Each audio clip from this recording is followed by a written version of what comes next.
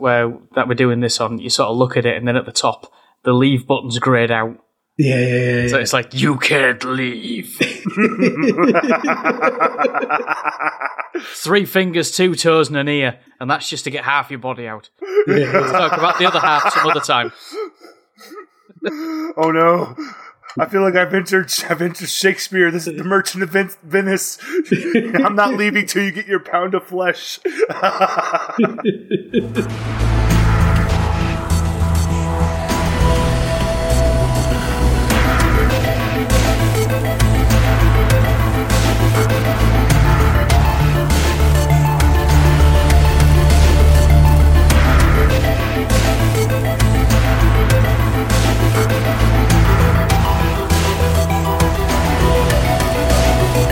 Hello, everyone, and welcome to another episode of the Waffling Tailors podcast. Woo! Woo! Absolutely. We'll do that again, Scritch.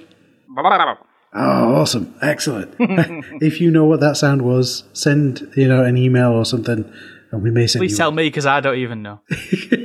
We might be able to send you a sticker or something. I don't know. Anyway, as you just heard, I'm joined. I am Jay. I forgot to totally say who I was.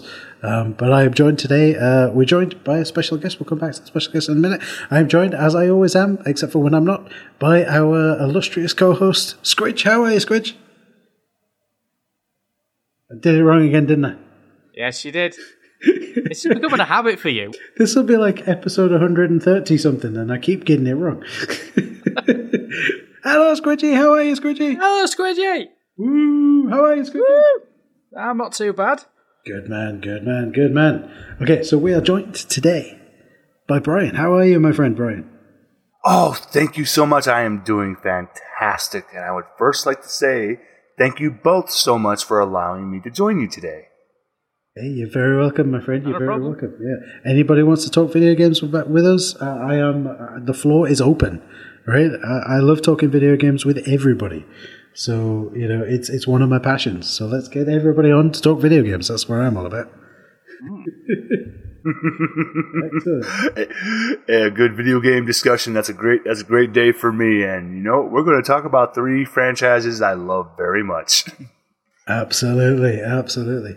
But usually before we get to those, what I'd like to know, because so we talk about what we've been playing recently. We pick like 2 or 3 games that we've been playing in a segment called Recent Games, which is just me doing something stupid there.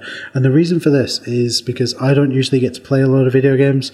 I've got the kids, got the work, I've got a billion other things to do, and I don't usually get time to sit down at one of my consoles and play a game, because usually when you turn the console on, it says, hey, you've got to download 4 million terabytes of data to update your system.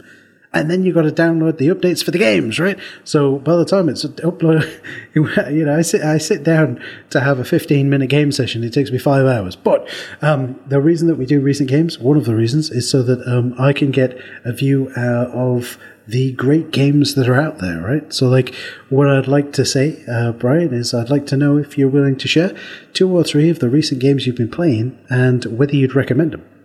I would love to. I actually would love to. And I was just thinking, you know what? Let me take this as a salesman. Let me sell you on the games I've been playing. So, now, if you're a fan of multiplayer games and shooters, and you're a little bit tired of what's been going around, the typical Call of Duties, your typical shooters, there is a fantastic new game out today. It is called Splitgate. If you remember Halo and Portal, there you go. That's all you need to know. It is a lot of fun. It's just an online shooter that is just incorporates using portals, and it just looks like Halo. That's the first game I've been playing. It's called Splitgate. You can lose yourself in the hours and matches that you're playing because they have all kinds of modes for it. My personal favorite is Teabag Confirmed. The what? Yep, that is. Now, what you're thinking there, Squidge, whatever it was you were thinking, is exactly that game mode. I have to say, it is loads of fun. Now, the best game I've been playing. This is why I want to use this one second, because this is actually very personal and very special to me. Because I love the game Psychonauts. Mental health is very important to me. That's why on my own shows, I always make sure to put an emphasis how important to stay on top of depression, anxiety, everything, how important those are. And that's why I love Psychonauts. And Psychonauts 2 continues that even more. They always make sure to be respectful of mental conditions, and he does an amazing job depicting of what, like, anxiety, of what having OCD can be depicted inside the mind. And it's Rasputin's story in Psychonauts 2 is just beautiful. I will admit I cried. I did cry a good bit when I was playing it. It hit me like God of War, which is one of my favorite PS4 games. And then number 3, of course, is Valheim. And I'm a massive Norse mythology fan, so anytime I get to coincide Viking and Norse times, I'm happy. And it's another game where you can play online with people, but I'm a sucker for building games, so I can spend hours just building a house, so... Also the fact if someone annoys you can just clive them in twain, can't you? Exactly. Give him one of those fatal side partings. It's just great because one of my friends, she's just like me. We're obsessed with building a mountain kingdom. Odin will be proud of us. I like it. But those are my 3 games. And thank you for letting me go on about those 3. Hey, no, that's cool. Yeah, I have played the first Psychonauts, and Psychonauts 2 is on my list, and I will get to it, at some point. But it's getting to it, So yeah, I'm glad to hear that Psychonauts 2 is at least as good as, if not better than the first one. So yeah, I'm glad to hear that. Yeah. You will be very happy. You will be very, very happy. Awesome. So, Squidge, what have you been playing? A mixture of 2 things. I'll tell you the first one, which isn't as bad as the second one. I'll get to that in a second. The first one, I got Diablo 2 Resurrected. I figured, I just most of the time I'm just drawn to my Switch. So I got it on my Switch, and I was going to get it on a console because I've played the original Diablo 2 on PC, and it's kind of hard to switch between things. Whereas on the console, it's all mapped to different buttons. I'm just incredibly lazy. But I'm doing that. In typical fashion, I've got right to the end, realised that I beasted through most of it when I shouldn't have, and now I've got nowhere to level up. So, the usual thing for me. So I've been playing a bit of that. And the other game I've been playing, the endless pit of free time that I've kicked myself into, that I wish I hadn't, is Kingdom Hearts 2. The final mix. I wish I hadn't have bothered now. It gave me all the time in the world, the prologue bit before you take control of Sora. It gave me all that time to think, I shouldn't be doing this. I can turn back now. I can turn back right now. I don't have to do this, but like a moth to a flame, I was dragged in by the promise of Kingdom Hearts and Disney and random-looking Keyblades and running around in the Tron universe. I didn't have it. The minute I clicked start on that game, that was it. I was screwed. Monumentally screwed. So I've been playing that. Oh my goodness.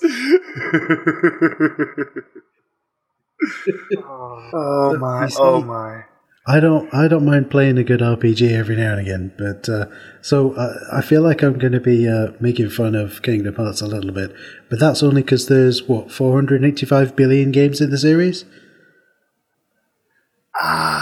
You're 100% correct, but honestly, it's the ending of Part 3, and because I'm a Persona fan, that I got really upset. I'll talk about that when we start talking about the Persona series and everything. Cool. The ending of Kingdom Hearts 3, I sat there and I went, how dare you? Yeah, right there with you. I know this ending, and it's like, and they did it better. But it's the Kingdom Hearts 3. It's not even better with the DLC. You get like I think it's half an hour more cutscenes and story. That's about it, and you get a lot of like massive gauntlet of boss battle after boss battle. And it's once you start the DLC, you can't go back to grind. So if you start as a lower character, you're not as high a level. That's it. You can't go any further. You're just relying on yourself, which is a good thing. I never bothered with it. Oh, no. But Kingdom Hearts, I have a real problem with Kingdom Hearts, and it's that summons, magic, and anything other than smash him in the head with the Keyblade doesn't get used. So I tend to struggle like hell. I don't strategize. I just think, there's the enemy. I've got something I can swing in my hand.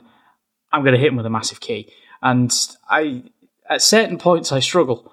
And what makes it worse is Kingdom Hearts 2, you don't start off with a roll like you do in the first one.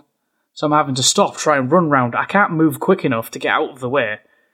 And at certain points I think, the hell with strategy, I'm just going to hit it over the head. And eventually it works. Eventually. I like that. I like that. I'll just keep hitting it over the head till it dies. I like that. I mean, I don't know if anyone else has done this, but in Final Fantasy VII Remake, the Death House in the Colosseum, I didn't use magic. That fight took me 27 minutes. And a few minutes in, because I didn't have any save file before I went into the fight, so I couldn't go back and level up. I didn't level up Aerith at all. I was just, at that point, it was just bash, hit him over the head. And I thought, the hell with this, I'm just going to stick with it. 27 minutes later, caked in sweat, voice gone hoarse. I did it. Saved it, threw the pad down, I'm grabbing a shower. That was it. It's not to drop the mic, it's just to drop the controller. I'm done. That's it. Oh, yep. That was great. Oh my goodness. You know what? That's just stubbornness, and I salute it. Like, I'm playing this game my way. It's like, I refuse your mechanics. It's like, I'm playing it my way. Yeah, and now I'm playing Kingdom Hearts 2 in exactly the same way, and it's not going well. It's just not.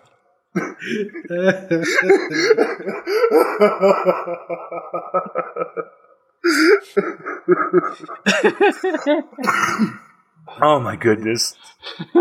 So okay then. So aside from Diablo 2 getting to a point where you haven't leveled up enough, and Kingdom Hearts 2 and not playing it properly, is that what you've been playing, or are there more things? No, just that. Lots of frustration. Right, lots of frustration. Lots of showers by the sounds of it. Yeah. Lots of button mashing. Yeah. Yeah. All right, fair enough. So for me, it's been Samurai Warriors 5 on the Switch, because sometimes you just want to get dropped in the middle of a battlefield and just button bash your way out of it. And, you know, like I said, if I want a 15-minute game, that's what I'm going to do, right?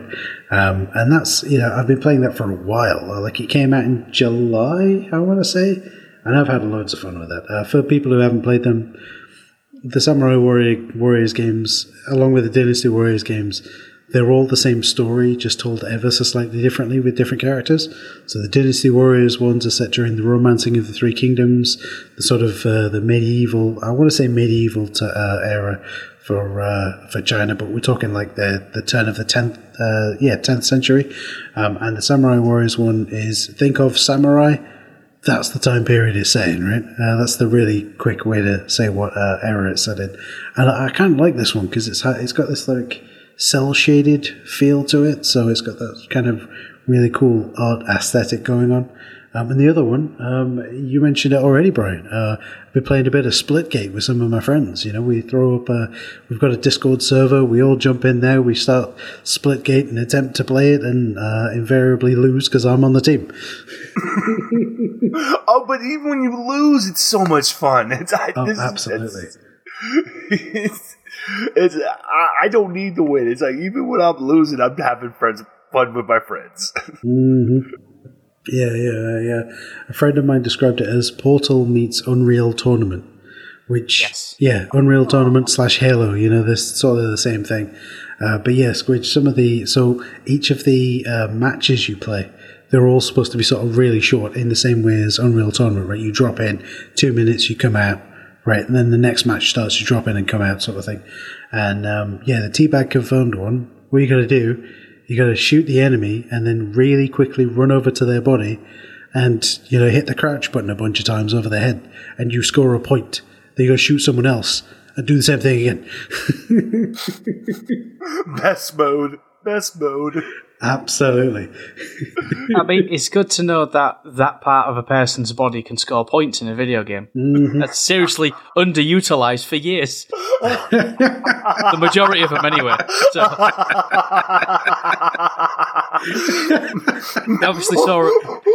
They obviously saw, you know, a gap in the market, went for it. You know?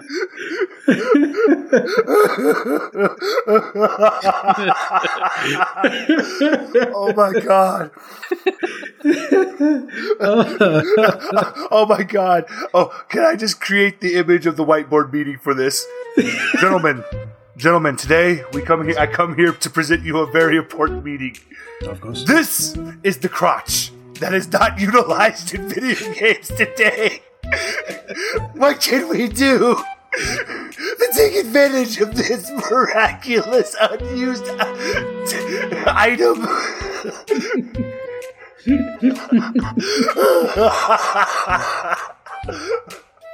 Well, if I could interject, I think we can't actually show it on screen. So if we use it as a physical attack or something that you could, I don't know, taunt with, that might work. Attach points to it. I'm just spitballing here, you know.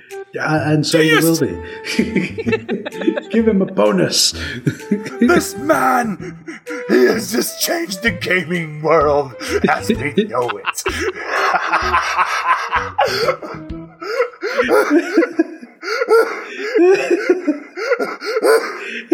I just like the fact that you both did not miss a beat. Yep.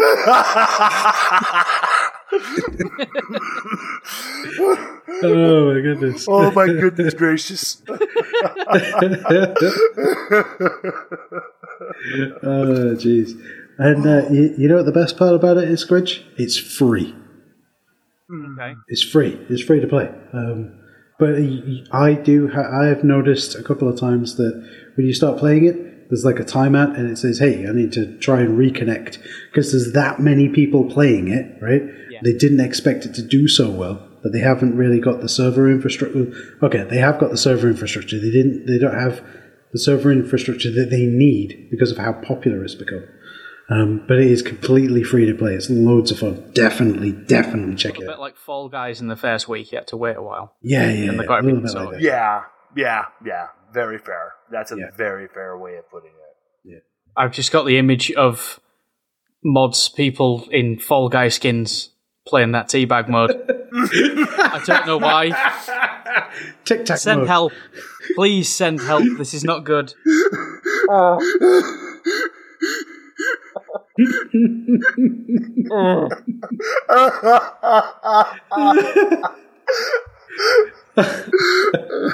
Oh my goodness. Oh, that one made me tear up a little. There we go. Point to me. I broke the guest. That was good, though. That was too good of a comparison.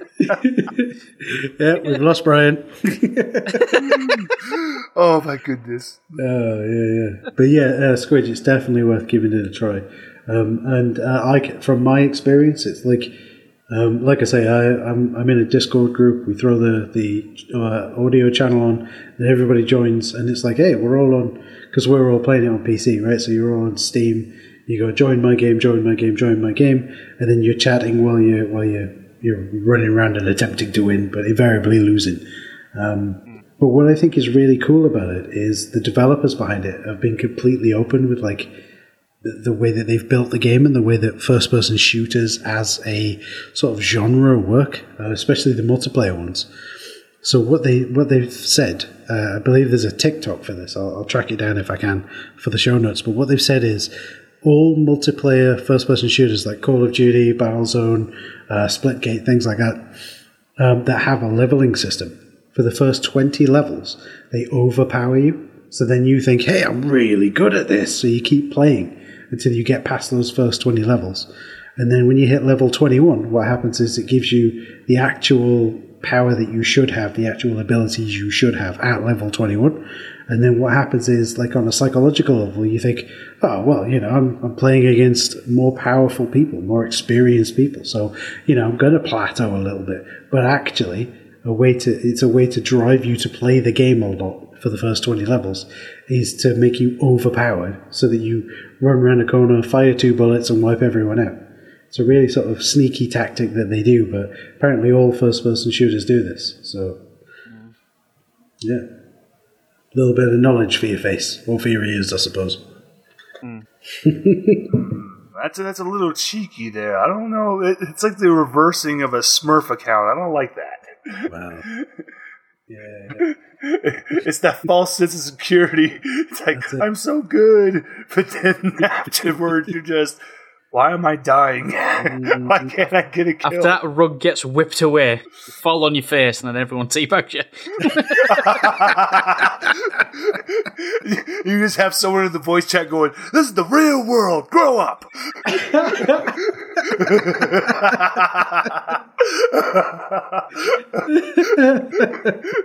I like that. But we were able to see that sort of weird tiered leveling system in action when I first joined play, because I found out about Splitgate about 3 weeks after the majority of my friends did, and they were all like level 20, level 30, because you get bonuses for playing it every single day. So as long as you play it once every 24-hour period, you get a bonus of extra experience or whatever, and you get like a streak of playing it every day. And so I jump in at level 1 and they're at level 20, level 30. And because I'm level 1, it pairs us up with other people who are at level 1. It won't let you play against someone who's a higher level than you. So because I'm jumping in at level 1 and I'm ridiculously overpowered, all of these other level 1s are ridiculously overpowered. And my friends, who are not ridiculously overpowered, are getting wiped out by these noobs, right? But then as soon as I leave the game, they're then back to sort of normal standard play. So yeah, we've seen it. We know it's a thing, and people who listen to the show a lot will know that I'm a dev in real life. So I look for these kinds of things. How does this work? How does that work? So yeah, it's been interesting to actually see it almost, because when we're on the Discord, one of the guys will just stream his screen as well, so I can watch the game after I've left. And yeah, they just start flying, and yeah. So I'm quite literally making the team really bad. So I'm okay with that. Yeah, but you make yourself look good in the process. Yeah, I suppose. That's the thing. Yeah. Jump in level 1, massacre everyone, and then go, my house! That's it. Yeah. Anyone who remembers Unreal Tournament, Absolutely. Absolutely. So Quake Arena. Yeah. Oh, my goodness.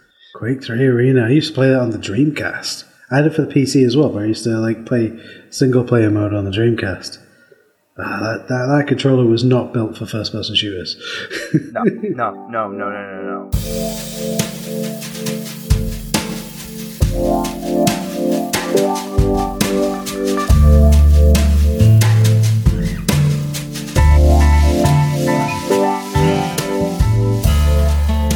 The Dreamcast, unfortunately, everyone just remembers the Sonic Adventures, and it's but there were some masterpieces like Illbleed on the Dreamcast, games that were bizarre and strange but drew you in. And Seaman. And Leonard Nimoy. Am I the only one who wished he would have sang the Bilbo song?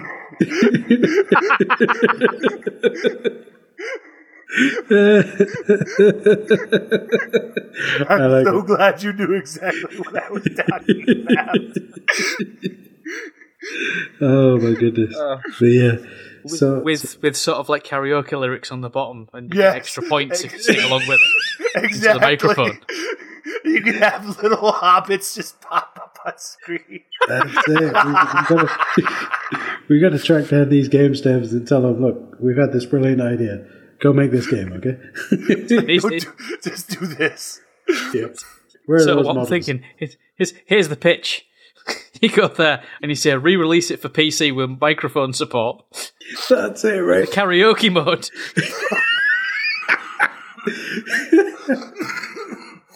Oh my god. And then here's the kicker, it's only one song. It's only one song. That's it, man. That's it. So to set the whiteboard scene, right, guys, we've got this license to this underutilized Sega game. Yes, I know Dreamcast, blah blah blah, but it used this microphone to communicate into the game, right? Everyone now has a podcast, which means everyone's got a video. Everyone could play this video game, which means we've got this untapped market. We've got the license to make this game, but we need one killer feature for it. Hit me with a killer feature. You have the guy in the back. Karaoke's still popular amongst the youth. And, Leonard Nimoy sang that song back in the day about Bilbo Baggins. What if we, put like a karaoke track to it? And you can sing along to it.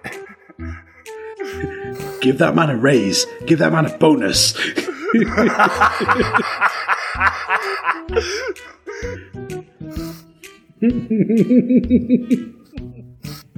Oh my goodness.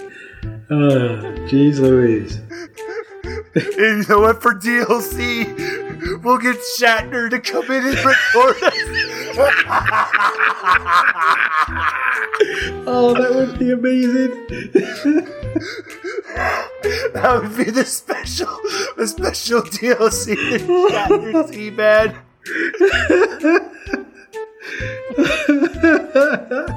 What is up, my gamers?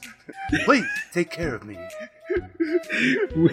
We've got to do that now. We've got to somehow do that, right? I'm a dev. I'm sure I can figure out how to do it. We just need to get in contact with Bill Shatner now. Like, only thing I ask is, please don't give it the little antenna. It has to have Shatner's hair. With Shatner's hair. That's how it has to look. Oh my goodness. Listeners, send in your best Photoshop of Seaman with Shatner's hair.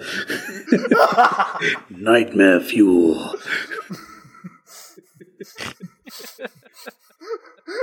The only thing you have to be careful of, it's going to talk very long and steal every scene it's in. Yeah. Don't put any furniture in the room, it'll start chewing it. Yeah.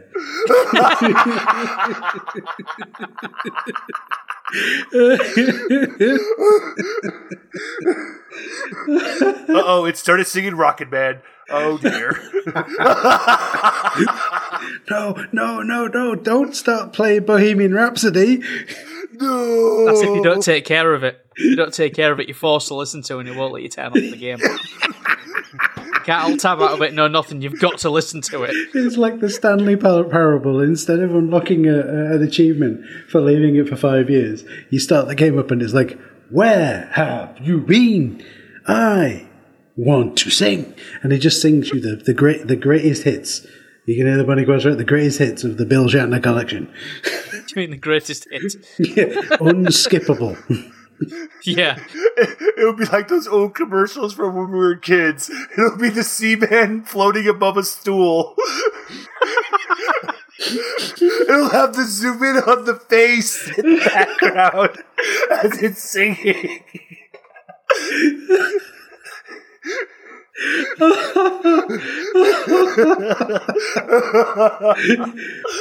And you'll just hear that. You'll hear that for some reason. That same commercial voice.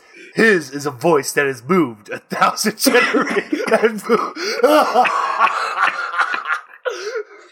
Call now, and you can have all of his greatest hits. No, call now when we stop this. That's the microtransaction. Call now and we will stop it. That's how they monetize it. That's how they monetize it for the new age. You have to pay to get back control of your console or computer. So for future reference, If that does actually happen, I am sorry. Oh no, what have we done? We've gave developers too powerful of an idea. We didn't stop to think about whether we should. It just focused on whether we could. I'm sorry. I'll be the one in the back going, I'm sorry, that was funny. It was still funny. We're all living in a post-apocalyptic barren wasteland because of these practices. And one person goes, well, I thought it was funny. I can see that as well, like a really long sort of establishing shot of like you say, a post-apocalyptic wasteland. There's like houses are falling to pieces. There's people walking past in like scraggly bits of clothing, sort of digging at the ground to try and find some food. There's like a single, like I don't know, like an A flat or something that sounds really upsetting to people when they hear it, but played through strings, so it really gets the heart tugging. And slowly panning across more people in trouble, and then we see Squidge off in the background. It slowly zooms in on him, gets right up to his face, so there's like a really close in a close up, and he just goes, thought it was funny at the time.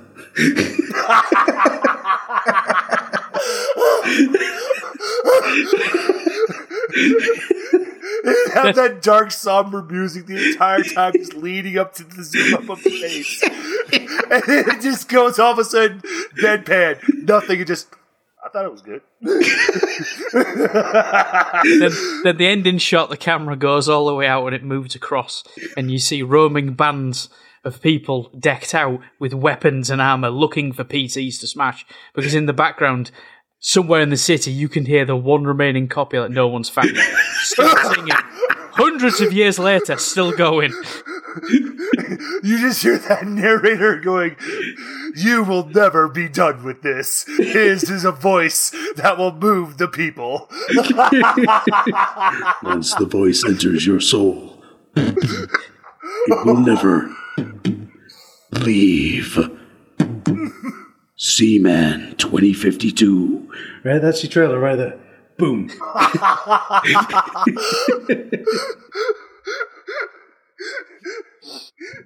Forget Mad Max. This is the post-apocalyptic movie we need. It's the post-apocalyptic movie we deserve. It's what it is. We don't need it, we deserve it.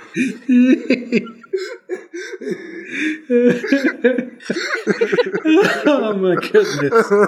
See, this is what I love about doing the show, my ribs right? are hurting. My ribs are actually hurting.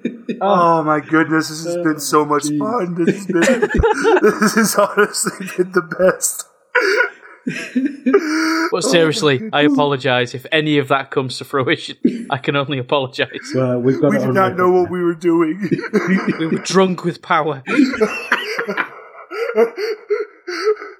I swear, this was just for comedy. What have I done? Oh my goodness. If there was a time we needed John Teeter to come back in time, it's now.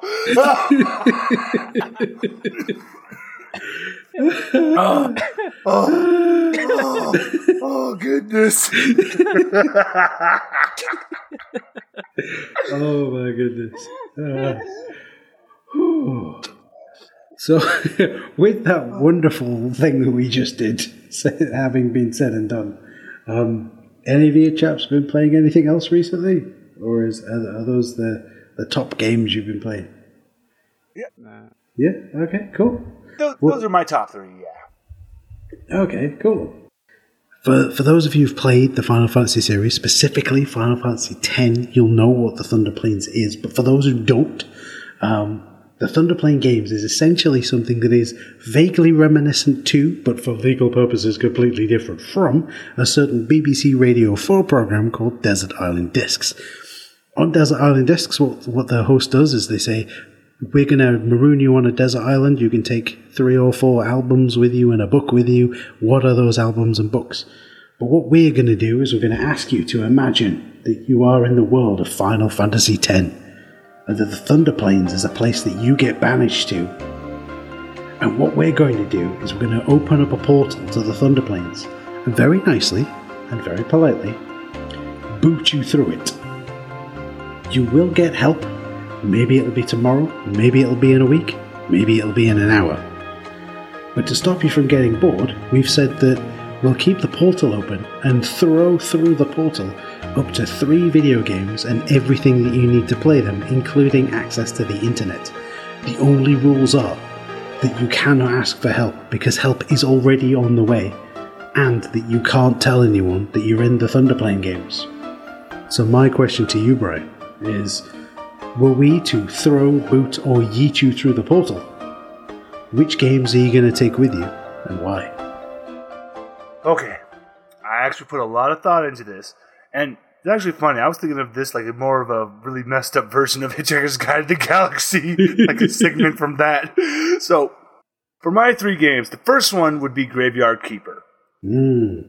Because I need a game to where I can get myself lost into mindless details and just where I'm not focused on time, where it can go by, but at the same time, I'm still being stimulated and I'm still using my mind for critical thinking. Because it's more than just clicking buttons. You have to think about the process of what you're doing in Graveyard Keeper. There's more than just, hey, I'm just gonna go take care of some dead bodies and go do the church. You gotta think about the process of like, okay, I gotta take care of these bodies, make them into zombies, get them to be self-automated, start getting me stone, bring the stone here so I can have a stone quarry. It just helps to make my creative thinking going. And keeping that line of thinking, then I would also need to have Stardew Valley. Because then that's going to make my critical thinking work even harder at that point. Because then we're going to start kind of incorporating the whole relationships and romance values in Stardew Valley. And because I can't interact with people outside, at least I'm giving myself faux relationships with that. And I don't need to try to watch what I'm saying. It's like I can just yell at the screen when I'm playing the game like, why are you accepting this gift? Why are you like this? Be normal. I'm just imagining Morbo from Futurama. Love me, human. In another news, I will destroy you all. Take my gift. I need to tend to my radishes.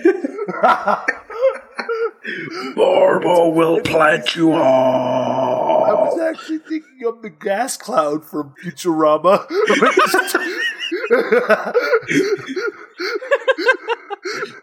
You know the one when they got stuck good looking for Star Trek. The Star Trek tips.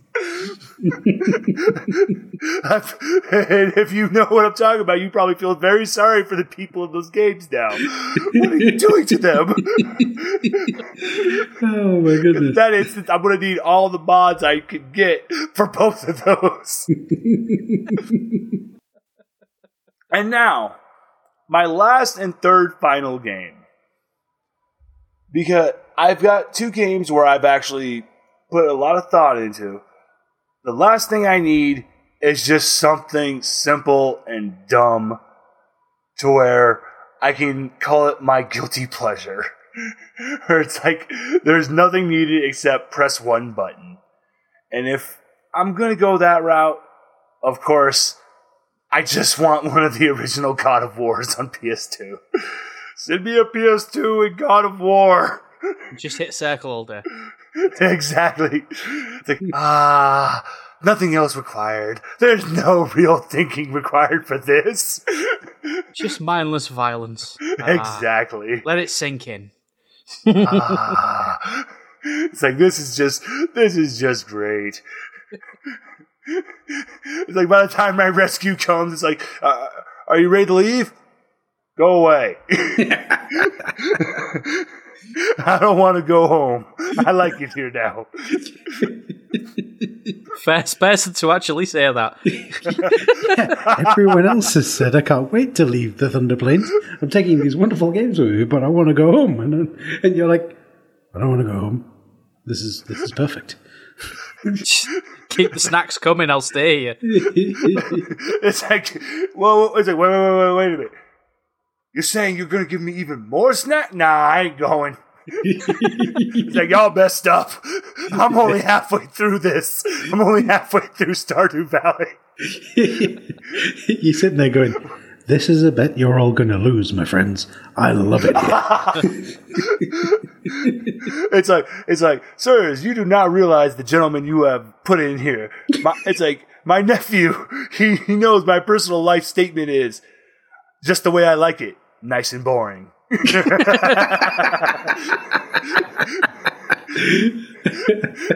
That is my real life saying. I've said that to my nephew as he's watched me play Farming Simulator. This is boring. Just the way I like it. Nice and boring. Excuse me while my brain divorces my body for half an hour. It'll go sit on the shelf and I'll just sit here and play Farming Simulator and just stare. That mindless zombie stare of... Look, man, there's a reason these games exist, right? They are legitimately fun to play. And, I've always wanted to just get in a tractor on a Farming Simulator and just go rogue. See if I can go into a major city and just run people down. Is that wrong? See if you can run people over. Just ram raid a bunch of, smash into the bank and steal loads of money and drive off at 4 miles an hour. Come and get me, feds! No, not the bank. You ram raid a supermarket and go, you pay me pittance for this, I'm taking it back. And you just put it on a trailer in the back and just drive away. A lot of the modern games, I feel like, because I am a massive Monty Python fan. Monty Python is one of the things I love most in this world. That's my favorite comedy troupe. I respect the out of Terry Gilliam very much. And it feels like the people who make games nowadays took inspiration from Monty Python. Because there are moments, it feels like I'm that guy walking down the road and I'm seeing a sheep jump out of a tree.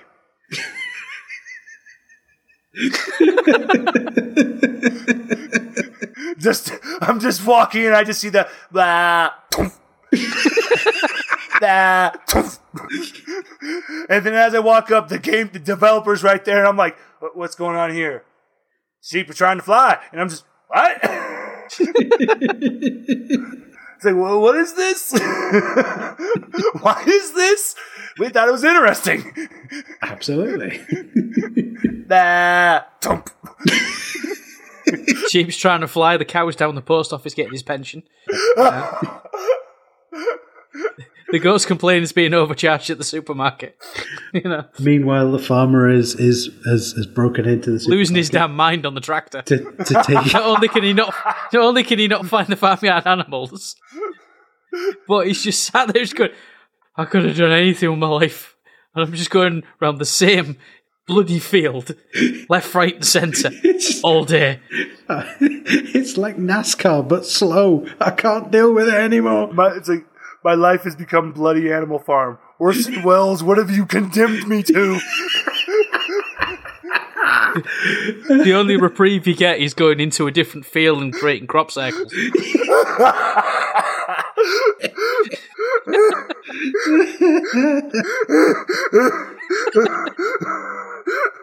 Oh my goodness. What have we done?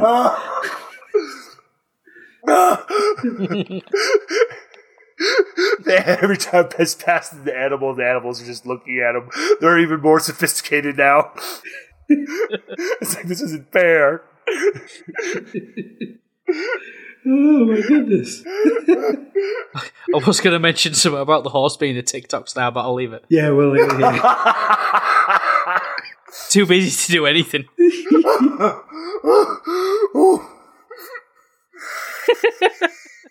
Oh my goodness. That's why I was excited for the Thunder Plains. I like it. Oh my goodness. I think I can honestly put my hand on my heart and say that's the best answer for the Thunder Plains ever. I think we could stop making the podcast now. We're never going to get any better than that. We've peaked. That's it. We've peaked. That's it.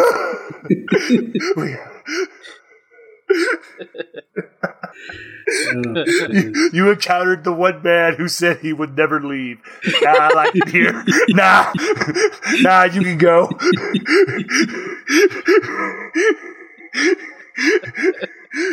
It's like, sirs, I am a very patient human being. Thunderplane's only weakness, someone with patience. Maybe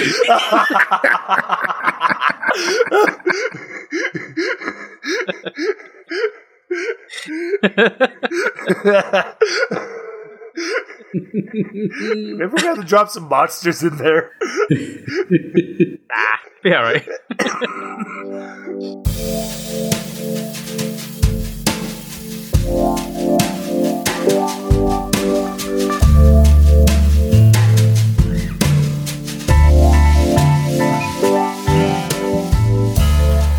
So we've gone through those things. We've learned a little bit about you there, Brian.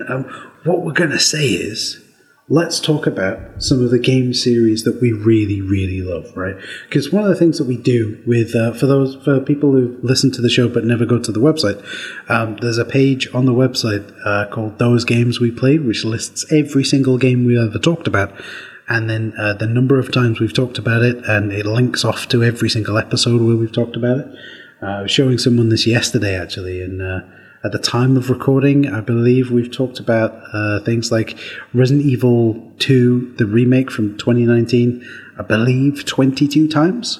So that's once across 22 different episodes, and if you click it, it shows you all the times it shows up. But what I want to talk about is, what are the game series that we love, right? The series where if they release a new game, we're going to rush out and buy it, right? Because we've loved all of the others in the series.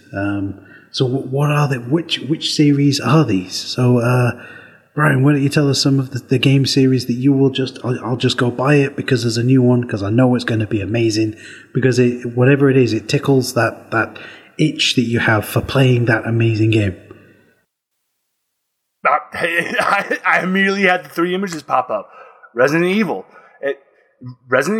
I will immediately always go out and buy it. Silent Hill, it has hurt so much the fact that we have not had a new Silent Hill. Mm-hmm. And that series it's gone through the ringer, and it deserves to come back to its plateau of one of the best survival horrors where it deserves to be. Mm-hmm. And then last but not least, Shin Megami Tensei Persona. These are all three series I've played since I was a little dude. I remember when PlayStation first came out, and I had the PlayStation when it was first released, and then 1996, here comes a little game called Resident Evil that blows my mind. Mm-hmm. And then right after that, Silent Hill, and those sirens, actually, I will always remember in my mind. And then right after that, I actually played the original Persona, not Persona Innocent Sin, just the first self-titled Persona on PlayStation, and then playing the second one on emulator. And I fell in love with the series, which, unfortunately, Persona 3 is a masterpiece. And to bring it back full circle, that's why I don't like Kingdom Hearts 3, because Persona 3 did it better. Did the ending better. But it's kind of like with Evil Dead. The bringing in around circle again, how we brought up Evil Dead. In Evil Dead 1, that was just a strictly horror movie. Mm. Evil Dead 2, because Sam Raimi lost the rights, it became a comedy horror movie remake. Mm-hmm. Persona 1 and 2 are strictly a horror-themed RPG series. Persona 3 is when they introduced the relationships, the more open-world RPG aesthetic, and it's actually because of that, we got Persona 4, which actually, to tell you the truth, that's actually to help because of JoJo Diamond Unbreakable. That game's actually heavily inspired from that anime. Mm-hmm. It's like, yeah, besides video games, I'm a massive JoJo fan, guys. And then, of course, which led to the crescendo, which is Persona 5. It's getting the Skyrim treatment already. It came out on PS4, but then they re-release it on PS4 again, called The Royal. We'll probably see another re-release of it again on PS5. Probably. Ooh. I mean, there's no real games for PS5 at the moment. It's just re-releases because in the first 8 months to year and a half, you never get a lot of new games in a game's life cycle. I mean, I was stung with never buy a console at launch. I was stung twice in my lifetime: the Wii U and the 3DS. And I waited with the Wii U. It was about 5 months before games started coming out. With the 3DS, I waited a full 9 months before stuff started to come out, and the same with the Switch. When I got mine with I got Collector's Edition Breath of the Wild with the statue, and I started playing that. Didn't have a clue what I was doing. It was a bit too much, so I got 3 arcade games that was on the Neo Geo, and I spent the first 5 months playing them instead of Zelda.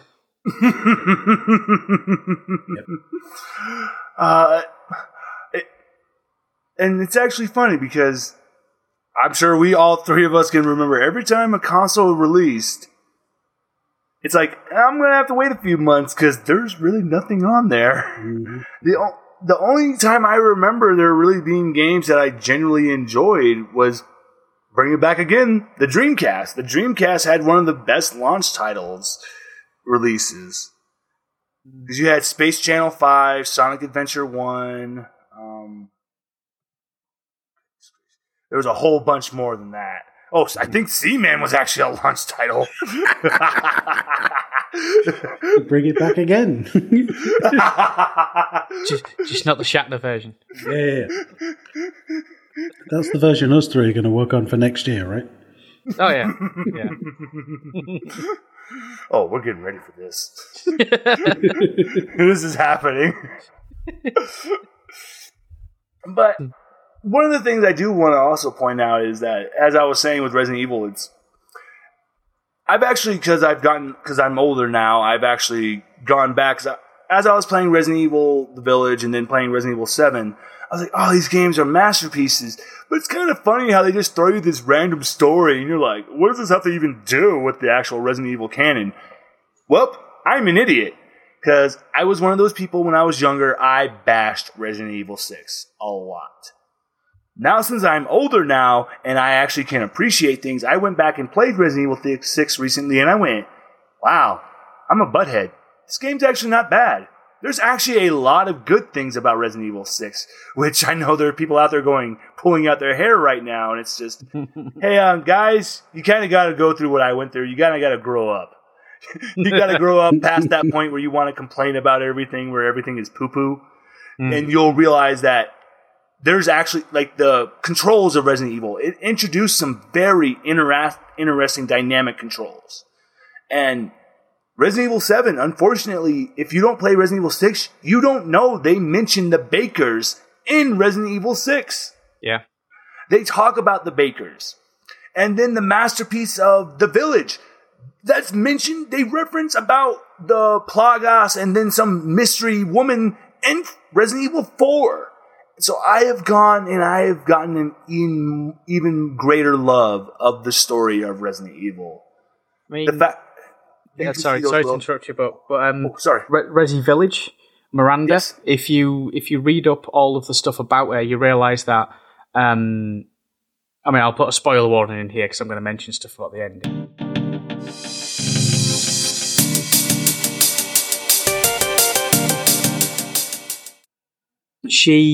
She's around for like 100 years ago, right? She loses a kid, she becomes a scientist, she teaches Oswald Spencer everything that he knows. She does research into the mold and the Caddo and a few other bits and bobs. He goes in a different direction to work on immortality and evolution. So she actually teaches Oswald Spencer everything he knows before he creates a company. So it's that nice round circle. And of course, the symbol you see in Village, I remember doing that puzzle in part 4.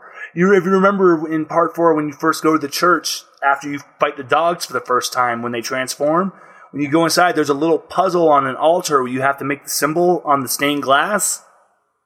That's the symbol from Village. I love it. they did a fantastic job, and that is amazing storytelling. Mm. And you can go back into older games and you see it, and it's just so impressive. Yeah, it's definitely something to have it all connected. I just wish we could get Dino Crisis again. Yeah. If they could pretend that the second one didn't have an ending, and that the third one didn't exist, it would allow them to remake it, right? Because I've actually thought about this, and I think I've mentioned it a few times on the podcast. Like, imagine a Dino Crisis, but in the RE engine, and how absolutely terrifying that would be. Quick pop question, really quick, just to interrupt here. What does the RE in RE Engine stand for? Oh my goodness! I found this out the other day. I actually do not know.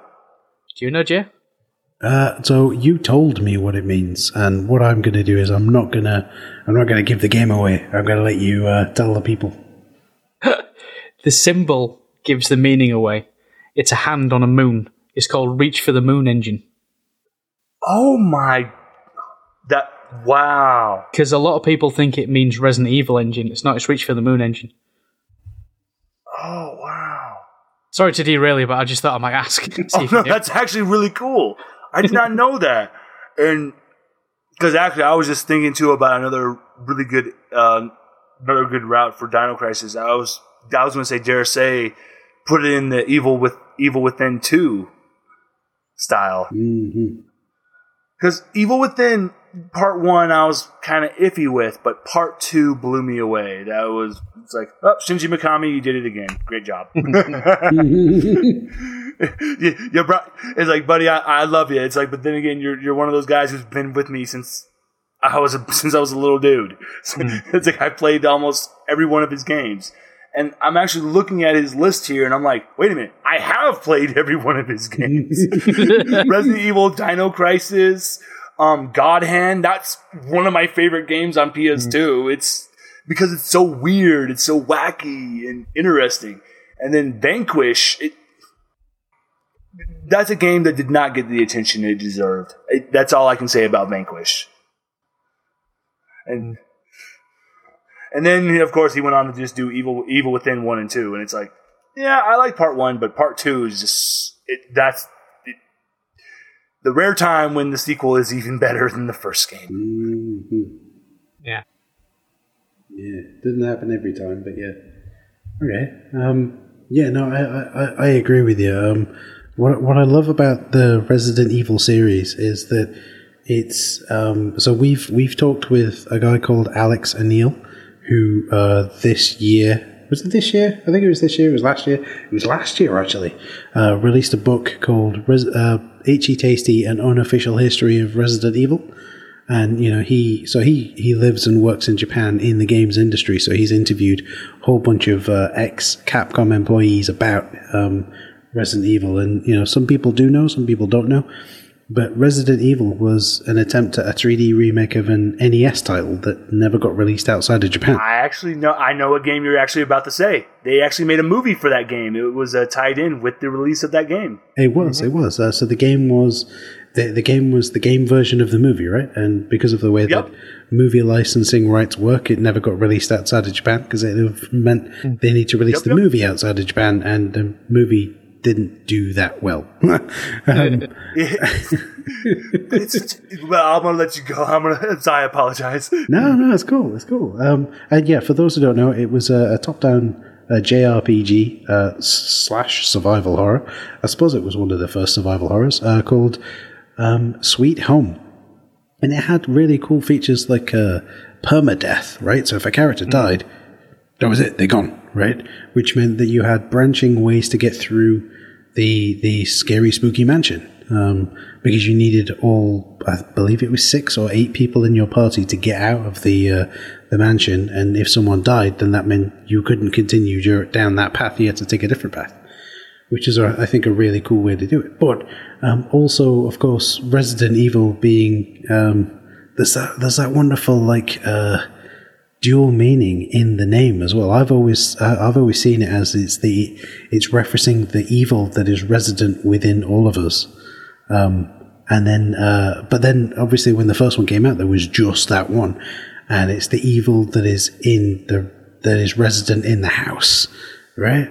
Until you get to the end and you realize, I mean, spoilers, right, for 1996, but that it's the evil within Wesker. He's turned this entire thing into a training mission for the creatures that he had a hand in creating, and he's collated all this data and he's going to go sell it off to the highest bidder. And so it's the evil that is resident within him, but also it's a spooky zombie house, right? All of that from all of this entire series, the games, the CGI anime style movies, the Emilia Jovovich pretending to be Resident Evil movies. Yeah, those never happened. Absolutely. Never happened. Yeah. Those fanfic movies never happened. All of that from a remake of a top-down 2D JRPG. Fantastic. So much it's amazing. It really is. I'm so happy that you actually brought up Sweet Home, because I was trying to think, wait, how can I bring up Sweet Home and have it make sense? I'm happy to just crowbar stuff in. I don't mind. I'll be that person. Tangents is what we do. Just bring it up. Absolutely. Don't matter. But it's just fantastic that you just brought it up like that, because this is the one franchise where you can literally trace it through every generation of games. I can't honestly think of any other franchise that's like that, except for maybe Donkey Kong, but that stretches only back to the Super Nintendo. Mm-hmm. Possibly Mario, Super Mario. Oh wait, no, yes, yeah. You're 100% correct there, because that, and you can even go so far as to say that stretches back to the actual just regular arcade systems with the Mario Bros. Yeah. Yeah. But I just meant, well, then again, can we really say Mario has an actual plot? Run left to right and jump on stuff.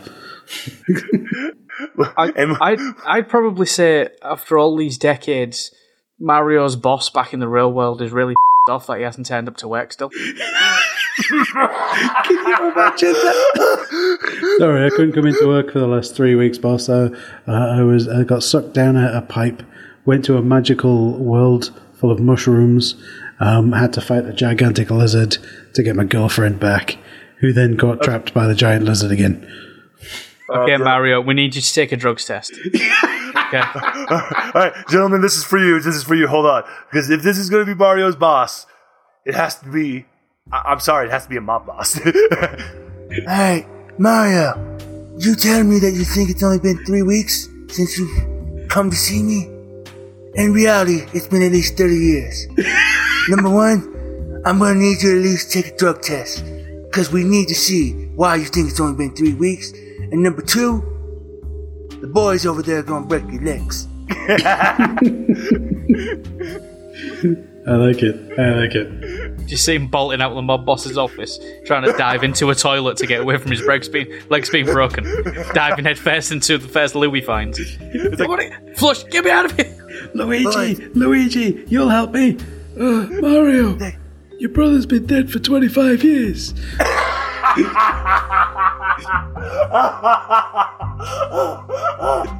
Spoiler! It's the Goodfellas scene. Luigi was supposed to get made. Whoa! He gets brought in, and they're just, oh no! Boom!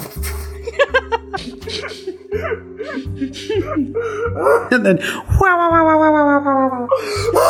oh my goodness!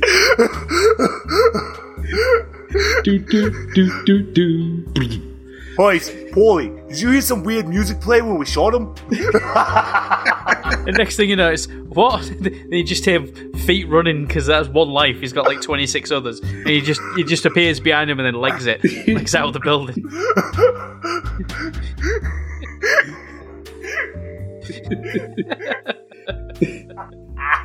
oh my goodness. Oh my god. Oh, it's just... oh.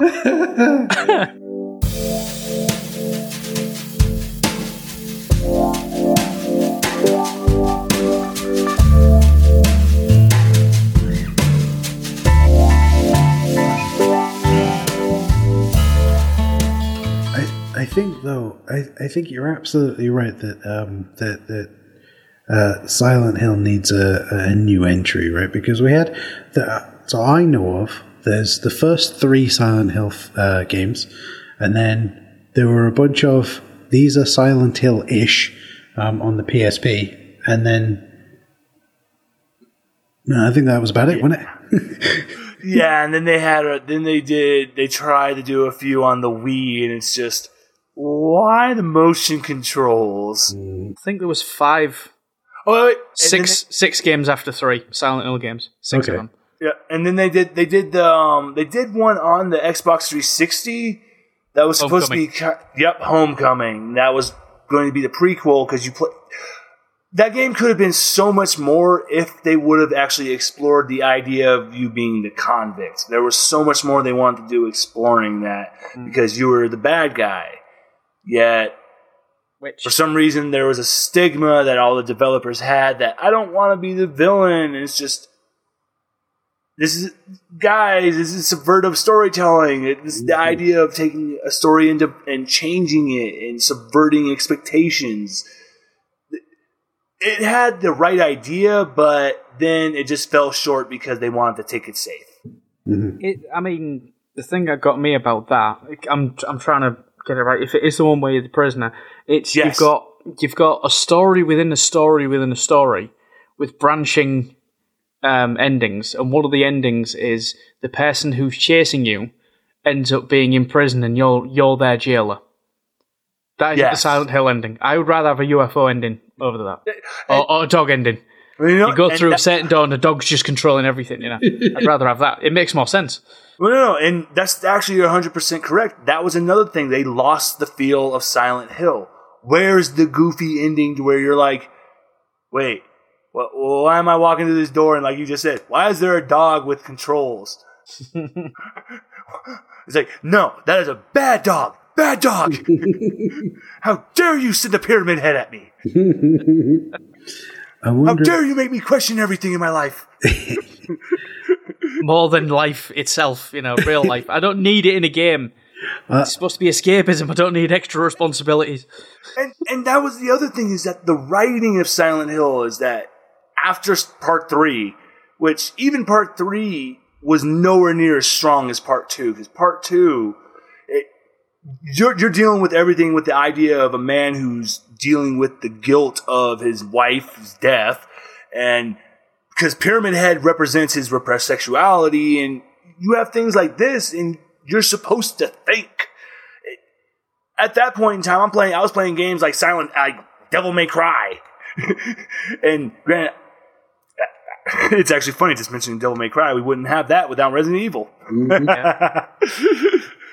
But you had games like that, and the only other time you would think of playing a game that really messes with your head would be something from Kojima, which that's not a bad thing. Before Death Stranding and Metal Gear Solid 5. Yeah. Before those two, you know what? I'm going to skip Metal Gear Solid 4 because that's just a glorified CGI movie. Absolutely. Yes, it is. It absolutely is. Thank you. Someone else who feels good to hear somebody else actually say it too. Put it this way, right? First time you play through it, it might be 40 to 50 hours, right? Depending on difficulty. Say if you're on easy, it might be 40 to 50 hours. Once you know what you're doing and you play it a second time through, first time I played it through, 37 hours. Second time I played it through, 2 hours, 50 minutes because I skipped everything. Yep. That's exactly right. I don't need that much exposition.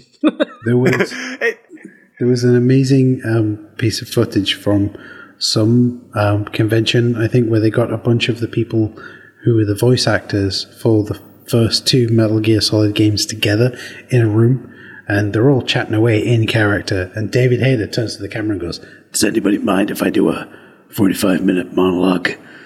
And like that is Metal Gear, right? Yes. It was. Oh my god! Because Kojima, because you really gotta go back in time, the time machine there to when you talk about Snatcher. Yeah. But I'm a huge Blade Runner fan, so of course I love Snatcher. It's you go back and you play that, and you're just, wow, this game is so cool. But there's, unless you play the Sega CD version, that one has an ending that was never put in the older versions. Yeah. So,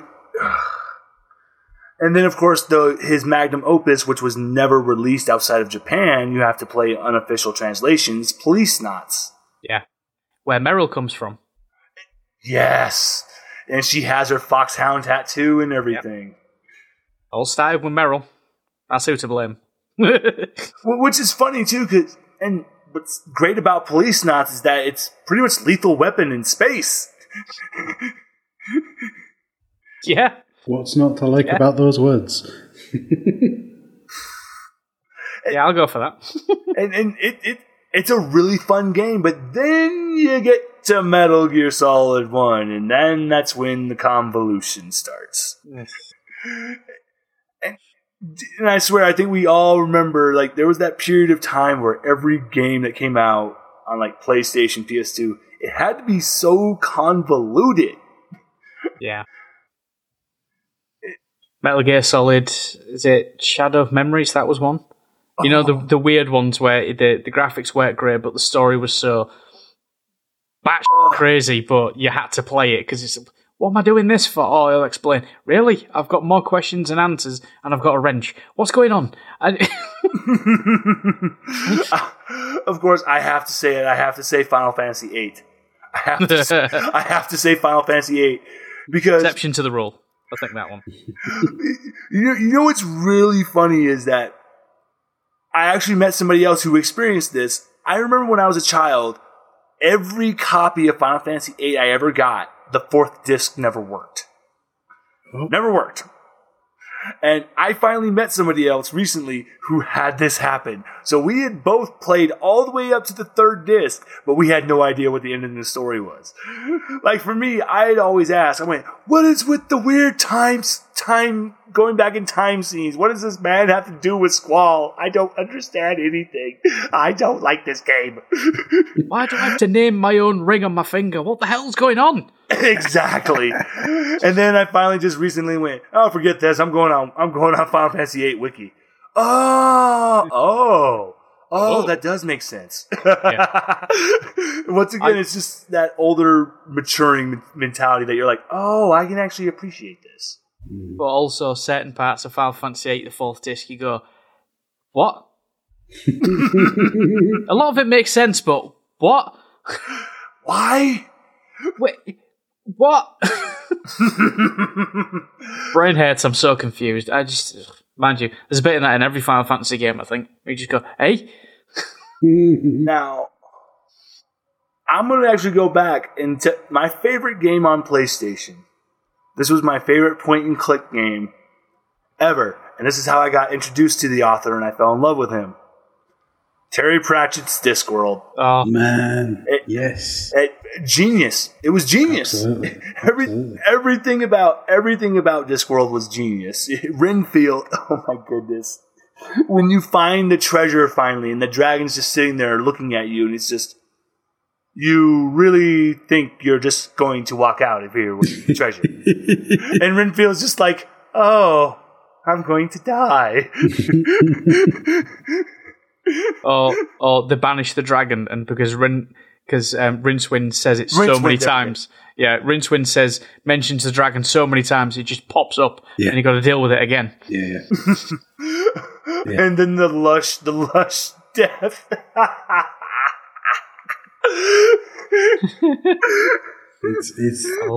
Love me some Discworld. Absolutely. Love me some Discworld. I love Discworld very much. The color of magic. Genius.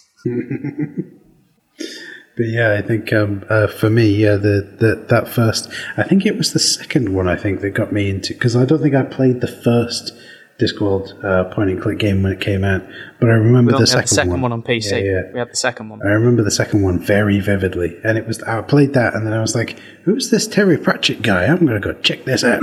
And that started a lifelong obsession with reading all of his books, right? There you go. Discworld 2, Death Missing Presumed. gateway drug into his books. I'm just saying it. Absolutely. We're all thinking it. Absolutely. Exactly. Oh my goodness! It's when you go down the rabbit hole of Terry Pratchett's books, you're not going to be disappointed. Absolutely. I mean, how can you not like a point-and-click adventure game that starts with Death singing a song about how wonderful death is, right? Exactly. Exactly. Genius. And then how do you get past the first chapter? You've got to convince someone that you're dead. Yeah. Yeah, that's... Now, with modern day technology, I kind of wish we would get a adventure game of A Hitchhiker's Guide to the Galaxy. Give me a new one. Yep.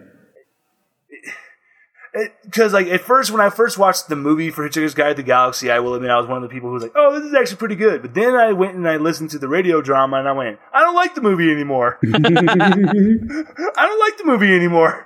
Yep. I'm gonna go listen to the radio drama." Yep. No, I think we need. Oh, sorry, Screech. I was going to say I think it would be possible, but you need the right person or group team of people to adapt it properly. You're 100% correct. You need the right. It's so easy to just to absolutely destroy something because you think, oh, this would be funny. Nah. Case in point, this is the only time I'll go there. Case in point, the last series of Game of Thrones, there was no book to base it on, and that was a dumpster fire. Oh no, I'm 100% with you on that one. Apart from one episode. I will say one episode was awesome, and that was when the White Walkers attacked. But I'll get ahead of myself here. I won't mention anymore. But, I was just going to say, that's the perfect example of when writers think they're a better writer than the actual author. There we go. Best way to say it. And it's on record, so I'm just going to mention this. It's on record. The author of Game of Thrones, when anyone asks him about, is something going to happen to this character, he killed them off on purpose. Because he was asked about it over the years. That's what he did. I like that. In the books. If people bugged him, he killed off their favourite characters. That's brilliant. I'm sorry, that is very brilliant. The author being a troll. That's a good one, isn't it? Gosh darn, I did not know that, but it is good. That is really good. Yeah. Oh. Interestingly enough, I did actually have an interview with Greg Barnett. Yes, sorry, yeah, my brain just blanked. It was like, good luck with the rest of this sentence, sucker. I actually interviewed Greg Barnett, the producer, director, and writer of the first two, all three of the Discworld point-and-click games. So that's findable on the website, and I will link it in the show notes for anyone who's listening and wants to check that out.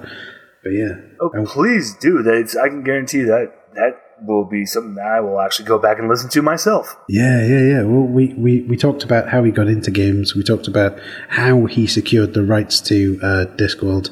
I won't spoil the story, but a very large video game publisher was involved, and they dropped the ball, but in the most fantastic way. And we talked about like, why do some of the puzzles in those games actually exist? And so it's definitely worth giving that a listen if you're interested in that.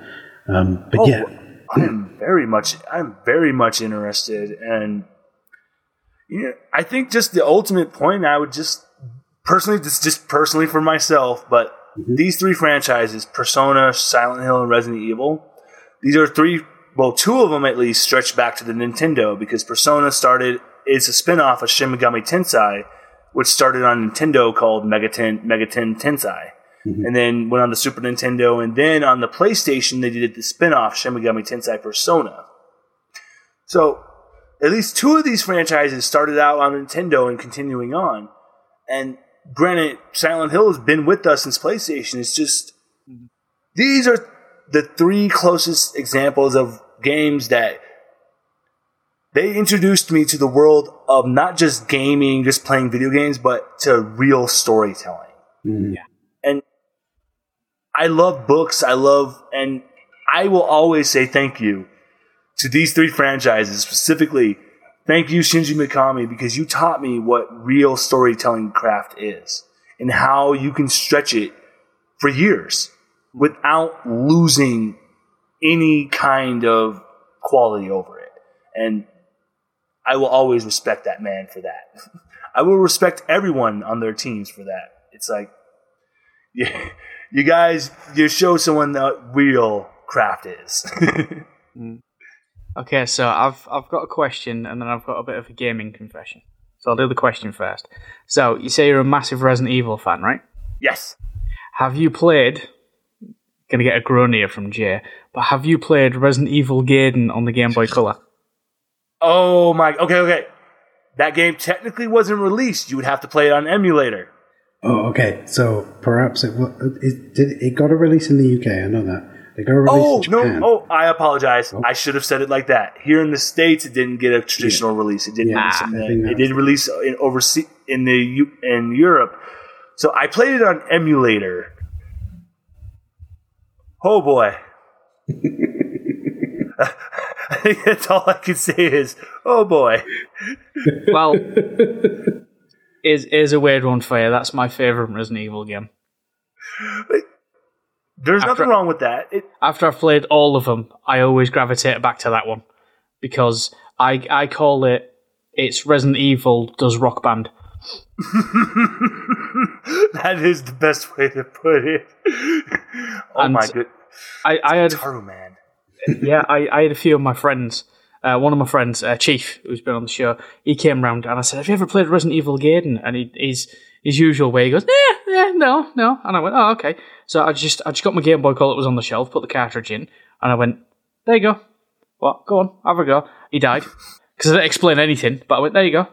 What is this?" I said, "It's a Resident Evil game on the Game Boy Color. That wasn't the beta version of the first one. Off you pop. What's the controls?" "No, don't work like that." Go on. It didn't last long. I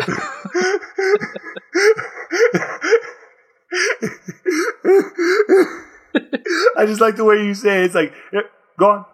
Go. Yeah. Have fun. It's just, why? Why would you do this to me? Because it's funny. It's funny just to see him, because he's very vocal when he doesn't understand anything. He's like, "Wait, what? What am I? I'm dead now." Well, go again. Go on. Oh my goodness, I love it. I love it. Yeah. Oh. So, I was just going to say, the most frustrating Resident Evil for me was Resident Evil Outbreak. Because you had to have that gosh darn PS2 hard drive to make it where it would load functionally. Mm-hmm. Yeah.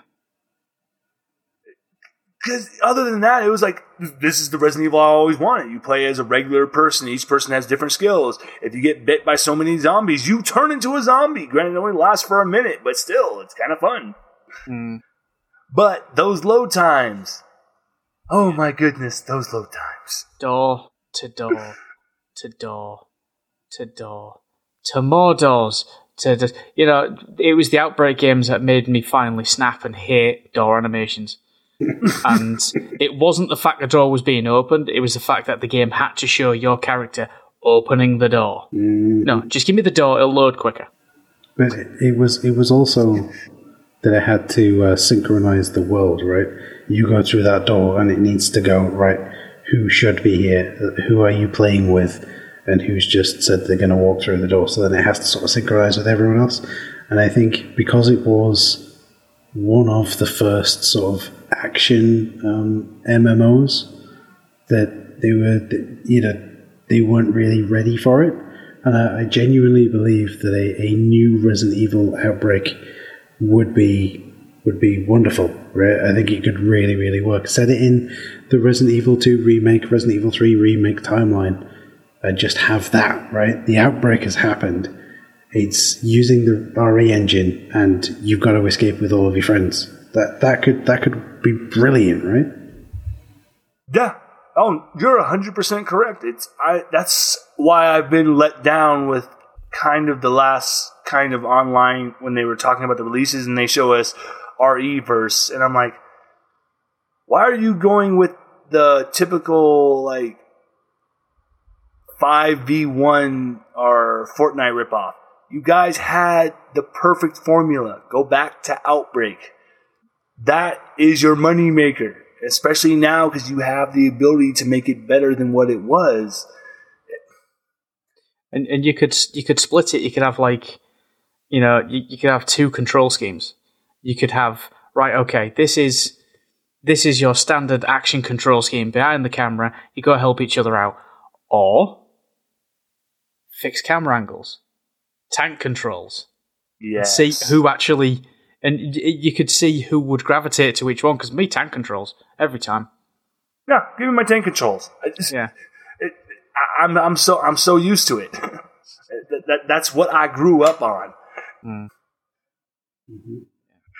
Playing the Resident Evil 2 remake, it's too smooth.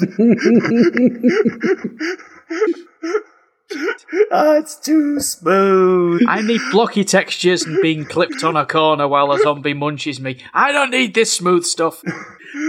Angry Man shakes fist at a cloud moment, And if you remember doing oh my goodness, another piece of genius of the Resident Evil 2 remake, when you're doing the Hunkin' Tofu mode. Oh. Yes. Me and my little brother were obsessed with that mode. He actually unlocked every version of Tofu. I was actually mesmerized when he did the final version where all he had was just a rocket launcher with the tofu. And I'm like, are you kidding me? Are you kidding me? He gets like 2 bites, you're dead with the tofu, and he's just magically just doesn't stop running. Yeah, you got me in the background. Run, that jiggliness.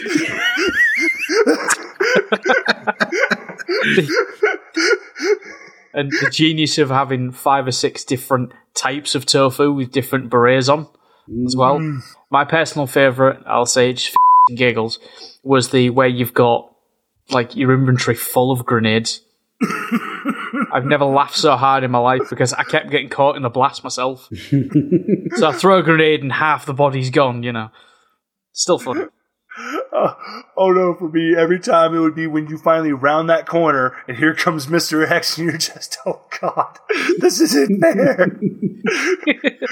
This isn't even fair. Yep. And then you go outside and there's nowhere to move. That's safe. Yeah. Yeah.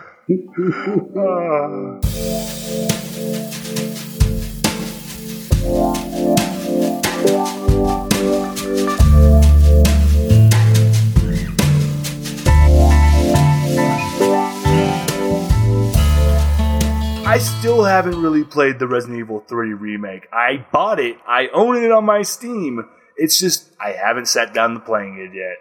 What I would say is don't try not to listen to popular opinion about it because it's a bit polarised.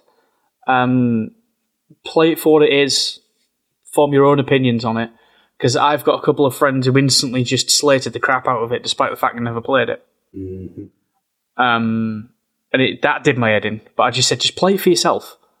And they said, well, I'm not going to buy it. I said, well, I said, when it's safe, come round.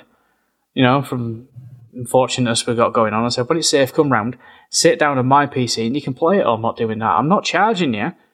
It's a few hours of your time. I'll even let you use my character that's got infinite ammo stuff unlocked. Just play it for what it is. No, I'm not doing that. I think a lot of people forgot that Resident Evil 3 was meant to be less of a survival horror, more of an action, run around, solve puzzles, and shoot things game. And I think because they forgot that was the original intention of the original game, because it was, oh my goodness, what was the name of the guy? I've forgotten the name of the guy who directed it, but he took it in that direction because he didn't like horror. Right, and so he was like, I just want to make a dumb action game. You run around, you shoot stuff. It'd be brilliant. Which is why on the original version on the PlayStation, when you start playing it, if you choose easy mode, you've got machine gun with loads of ammo because it's like clips, let's just have fun and shoot loads of zombies and loads of stuff, right? And then Resident Evil 2 Remake happens, and what they obviously did was they took the horror elements of the original game and dialed it all the way up to 11, right? And so when Resident Evil 3 came out, the remake, because people were clamoring for it, and they remade the original game, not let's do a Resident Evil 2 remake but with Jill, they forgot that the game that was being remade was an action run around shooty game, not a scary walk around slowly in brown trousers time. It was. They forgot that, and so when they came to it, they were like, "Oh, well, it's just a dumb run around shooty game." And I'm like, "Yes, because it's a remake of a dumb run around shooty game." I'll tell you something, Brian. You probably don't know this, and this is God's honest truth. When Resident Evil 2 Remake first came out, in classic style, bought it, downloaded it. This is before I got Lightstream, so it took me like half a day to download. So it's worth pointing out, just so you get the full context here, Brian, that Squidge had avoided everything about the game. He'd avoided the reviews, he'd avoided YouTube, he'd avoided Twitter. Everywhere you could get Resident Evil 2 Remake information from, he cut it out of his life until he could play the game. It was difficult. That's really what I've been doing with Part 3 right now. What you just said about the game was actually the first I've actually listened to anyone talk about it. Right. So in classic style, as you might imagine, if it's a scary game, you wait till it's dark. You have headphones on. You don't have the lights on, right? I can one-up this. I've played Resident Evil before. I'm a bit cocky. Nightmare won't be that difficult. I got, honest truth, I managed to get past the first Birkin fight. I have no idea how, but I got past the first Birkin fight and I thought I'll go back into the police station. I was playing as Leon. Get back into the police station. Right, I've got to get bits and bobs for this. Mr. X shows up. After half an hour of trying to run away from him and failing, getting killed plenty of times, I had a panic attack at 3 o'clock in the morning. I turned the console off, and it took me a full hour to calm down. Oh no! Then the next day, because it was a Friday that I got it.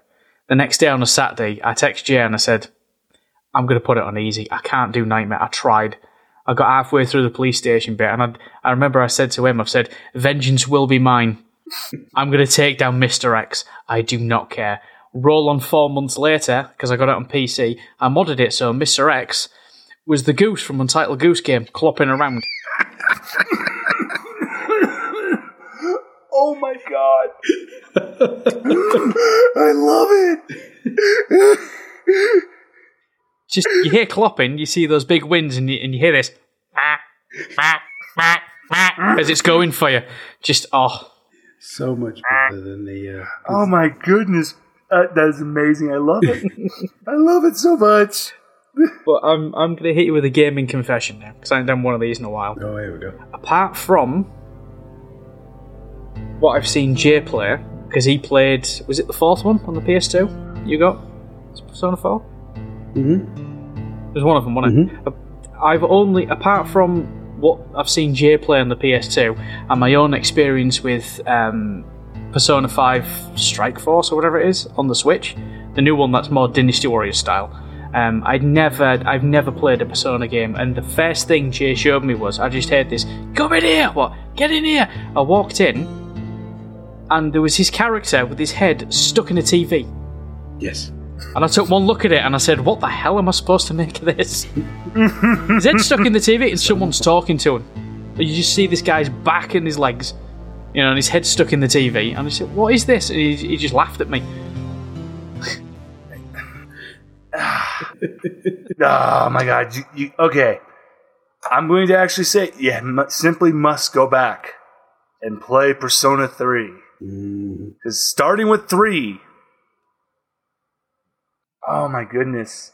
Because that game, it created so many archetypes, so many tropes you see in JRPGs now. Especially when dealing with the silent protagonist. Like, instead of him just being... because, like, if we think back to, even back with Final Fantasy VII, Cloud had no personality in the PlayStation game. Mm-hmm. He had no personality. He didn't... there were no scenes where you were going to laugh your butt off at at what Cloud does. The only time that happens when he was in drag, I will admit, that part is funny as hell. Just because of Tifa and Aerith's reactions to what they're saying to the guy on the bed. Don Corneo? Is it? Yeah, Don Yep. Well, because of the threats. But it's only because those two are there and adding to it. Now, in Persona 3, that created the long-running joke of when you have multiple relationships, something bad happens. Because now in Persona 3, there's two. It also creates to where you have a chance to save yourself with this. This is actually a secret of the game. Because you can have multiple relationships and you get caught. But if you are actually have gone and made best friends with all the guys, they will all team up to save you. It is the funniest, and this happens in every Persona after it. You just have to be in a relationship with every chick at the time. Because in Persona 3, what happens is you're sitting there, and the first main girl walks in and goes, "Oh, hey, honey." And then another girl walks in and hears that and goes, "Wait, what did you just say?" And then another one walks in and goes, "Wait, are you?" And then another one walks in and they're all like, and then all the guys quickly get together and they go, one character looks at another one in the eyes. Another one looks at another one. And then they all look at you. They nod. "Hey, can you come with me for a second?" And they all start leading them all out of the room. Like, "Hey, I need you to follow me." And then it has to add in that they all give you a nod as they're walking out of the room.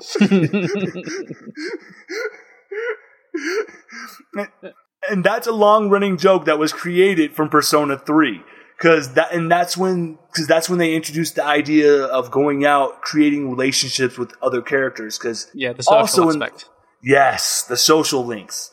Because then you also cannot get the true ending of the game unless you've done that.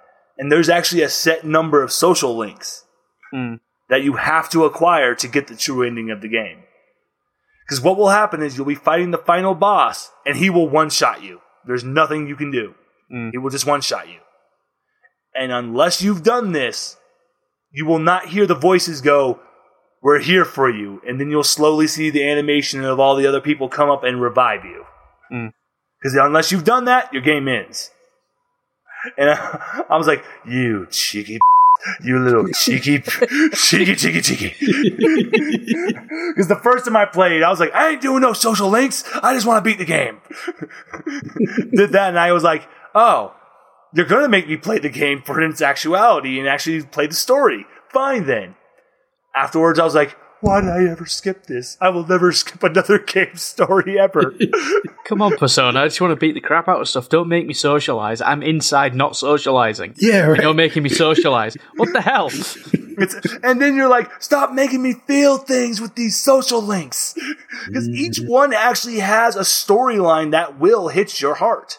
It's not just something silly towards like, "Oh, you guys meet together." It actually, you have one friend who's in a relationship with a teacher, and you have to escort him through this.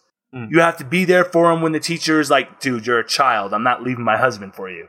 And he's like, I'm going to do something bad to myself, and you have to stop that from happening. Yeah. Because you're like, "Dude, you're a child. That was an adult. They're in the wrong."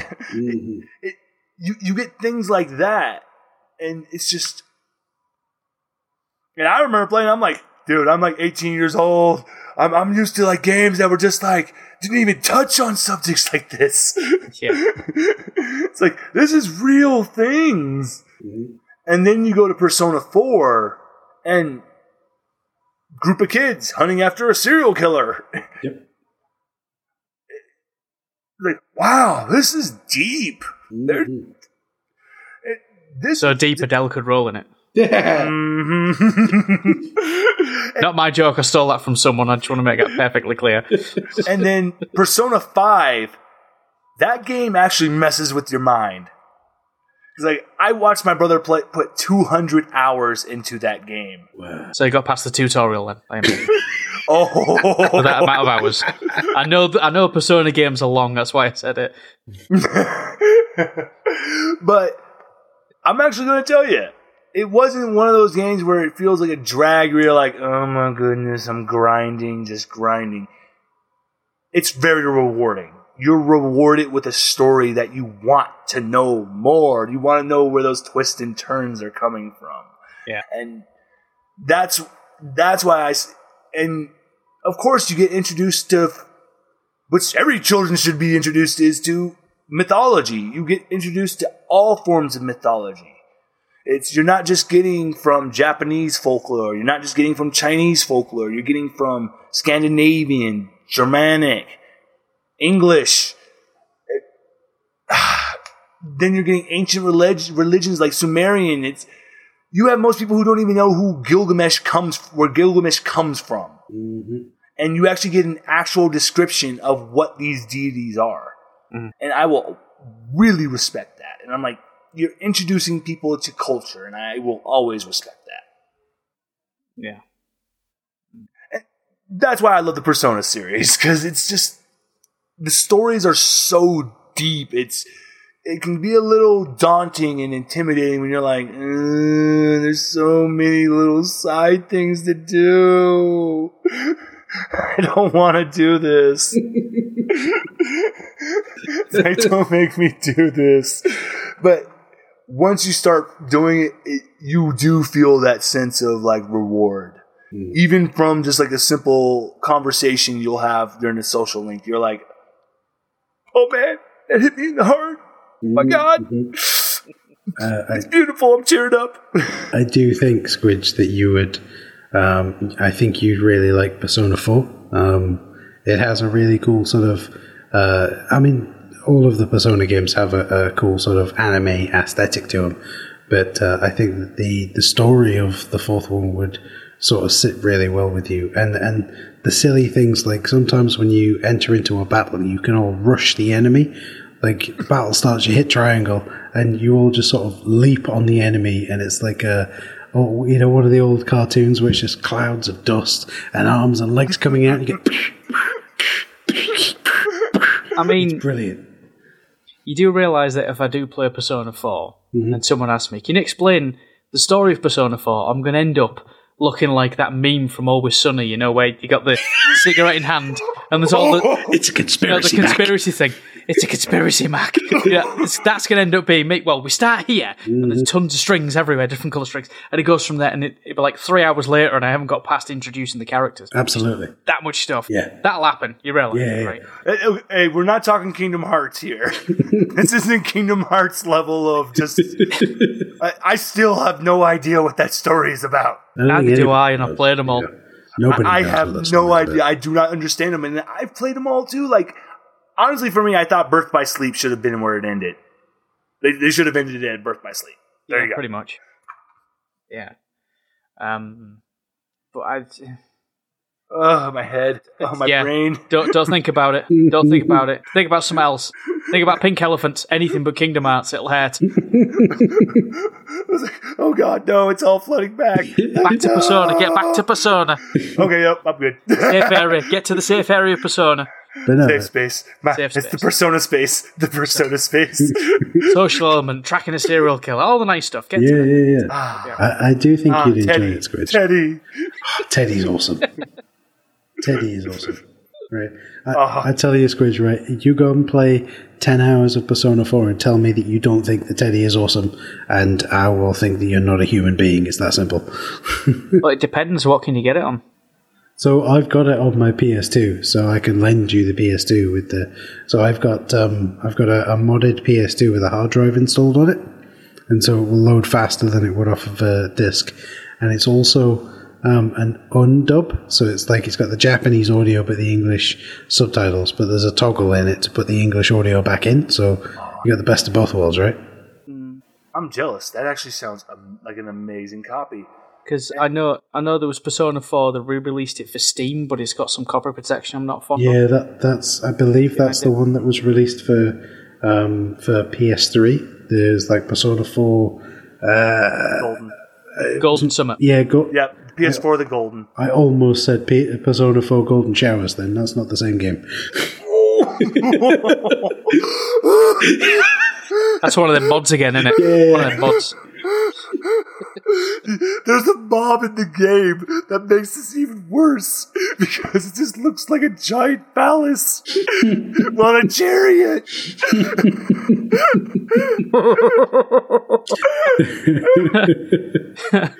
There's also, I think you get a kick out of Squidge. There's an enemy in the game that are supposed to be like muscle men, but they are essentially Hulk Hogan, right? Just a palette swapped Hulk Hogan. So, oh my god!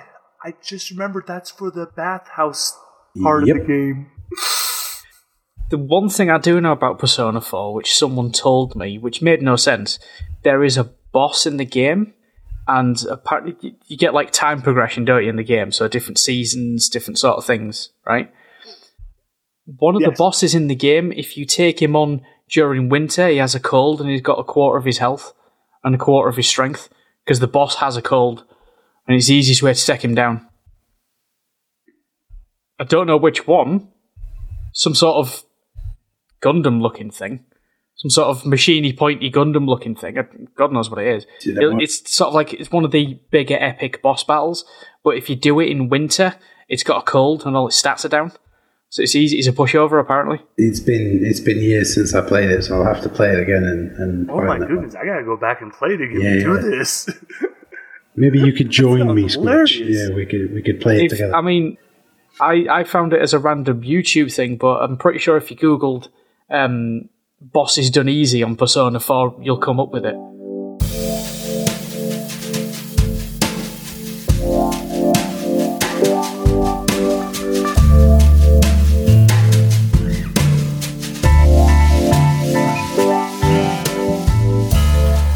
What I'd like to do, right, I've just sent Squidge a text message with a screenshot of Persona 4 with the totally not Hulk Hogan characters. And I wonder if we can get his live reaction right now.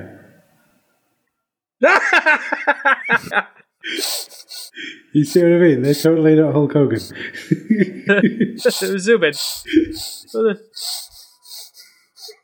That reaction!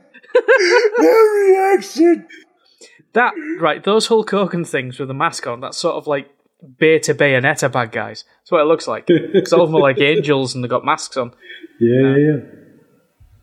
My goodness. That's just all kinds of wrong. Yeah. So we've got a question, and the question is, and I'm going to pose it to both of you, Squidge and Brian. I feel like it would be, if you don't mind, we'll let Brian go first because he's had a couple of seconds extra to think about it. Okay. Suppose you meet someone who is of a similar vintage, a similar age, similar experience to you in video games, but they have never played a Resident Evil or a Silent Hill. And you are allowed to recommend one game from each series. So you're allowed to recommend them one Resident Evil game to play and one Silent Hill game to play that sort of represents the entire series in one game. Right? I don't know whether you can tell, listener, but I'm trying to slowly goad him to not saying Resident Evil Gaiden. So it has to represent the entire series. I promise nothing. I promise nothing. So you've met this unicorn who's never played a survival horror game. You're going to get them to sit down and play a Resident Evil and a Silent Hill, or a Silent Hill and a Resident Evil, whichever order. Which games are they going to play? Which games are you going to suggest? Well, all right. To start, I'm going to have them sit and I'm going to have them play Resident Evil 2 DualShock on the original version of Resident Evil 2. So they can experience the glory of the horror experience with the tank controls. And just, it's the best way. That's what Resident Evil is. It's that encroaching fear and those tank controls being your ultimate downfall where you're just, no! I'm so scared, yet I can't run around this corner. And then for Silent Hill, it's going to be the original Silent Hill 2. Because that's just the perfect example of what Silent Hill 2 is. To best describe the horror, the sense of dread. And of course, the story, there we go. And those would be the two I would love to give our unicorn before I submit him to this menagerie. Okay. So, you've had some time to think, Squidge. I think, Brian, those are some very, very solid choices. I applaud you on those choices. Squidge has had some time to think, and hopefully he's not going to choose Gaiden, but he's going to choose it just to mess with me. Squidge, your Resident Evil and Silent Hill game choices for the magical unicorn of a person who has never played either. What are they? You've got very little faith in me, haven't you? Seriously. Very little faith. Right? So, Resident Evil, I'd pick the OG Resident Evil. Way back in the day. Not the director's couple of cut reasons. DualShock. No. Not with the trumpet music, which I can't listen to because I end up laughing too much. Resident Evil, it would be the perfect explanation for if anyone says they want a Jill sandwich. It'd explain that. Mm-hmm. Second of all, you play through a game where the only time you can tell when you're close to death is by checking your inventory. Mm-hmm. And it's just where it began, you know?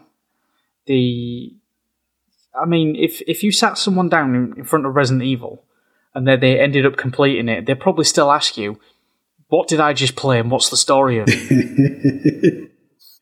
Because I'm not saying it doesn't have good storytelling, but what the hell? What the hell did I just experience? Yeah, why this mansion? What the story? Why am I shooting stuff? Why is there only one toilet? People will pick up on these things. It's not the most important thing, but now that I've said there's only one toilet, that's what you're going to zone in on now. Yeah. Everything. Anything. Oh, I was on that podcast. What do I remember from it? The mansion's only got one toilet. Seriously, there's more toilets in the guardhouse than there is in the mansion. And there's none in the lab. What? I hate the fact that you've brought this up because this is all I can think about now is where are the bathrooms? Maybe the researchers have to just really hold it and run, right? It's got to hold it and run away. What happens is they have residencies in the Resident Evil mansion in the labs. They're there for 3 years, and then at the end of them 3 years, they explode because of pressure. Maybe something like that. But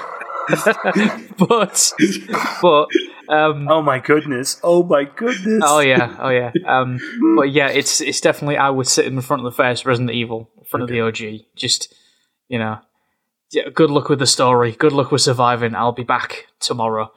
If you got any questions, I won't answer them. Have fun, And for Silent Hill, I'm not going to go serious on this because I can't. It'll be Silent Hill 4: The Room. Right. You monster. For one reason and one reason only. When you hit the nurses, they burp. I'm sorry, what?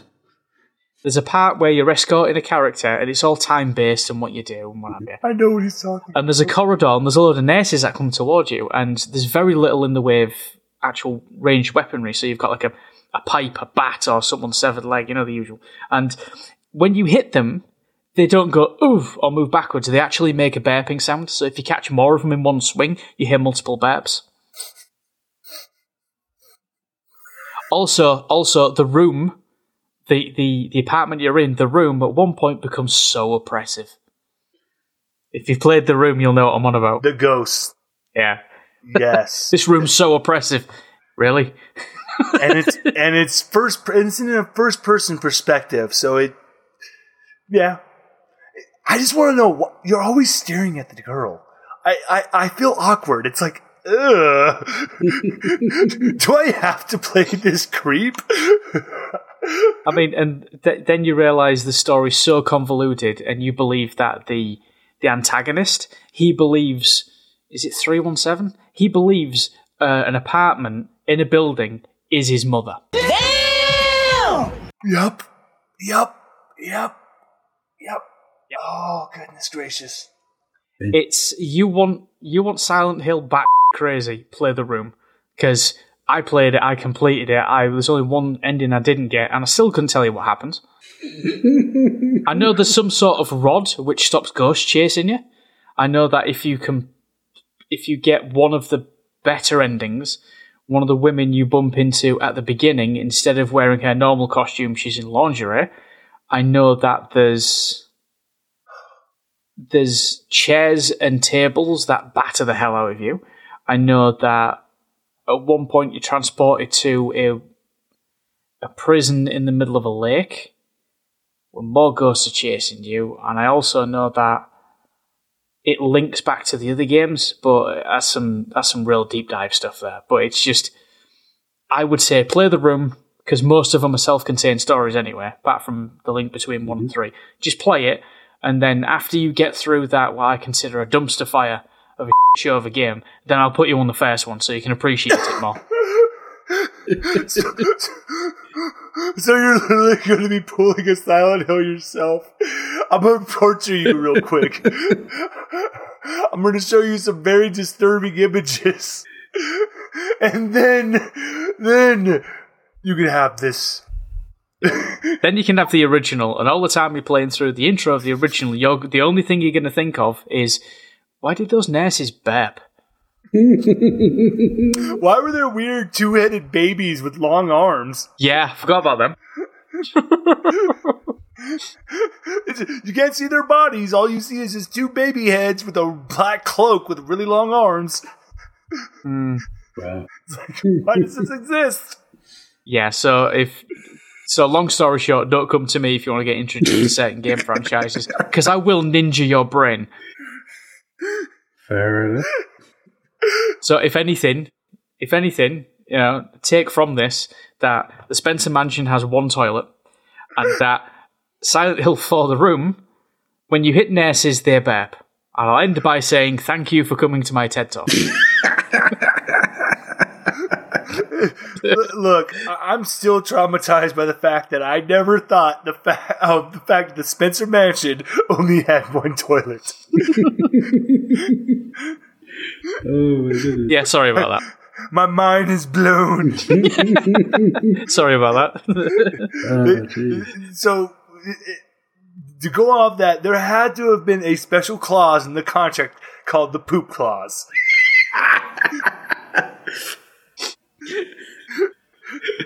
I hope you don't like going number 2, because you will not be doing much of that here. Imagine they had like a rota, and after a couple of weeks, everyone just got used to the timing of it. You know?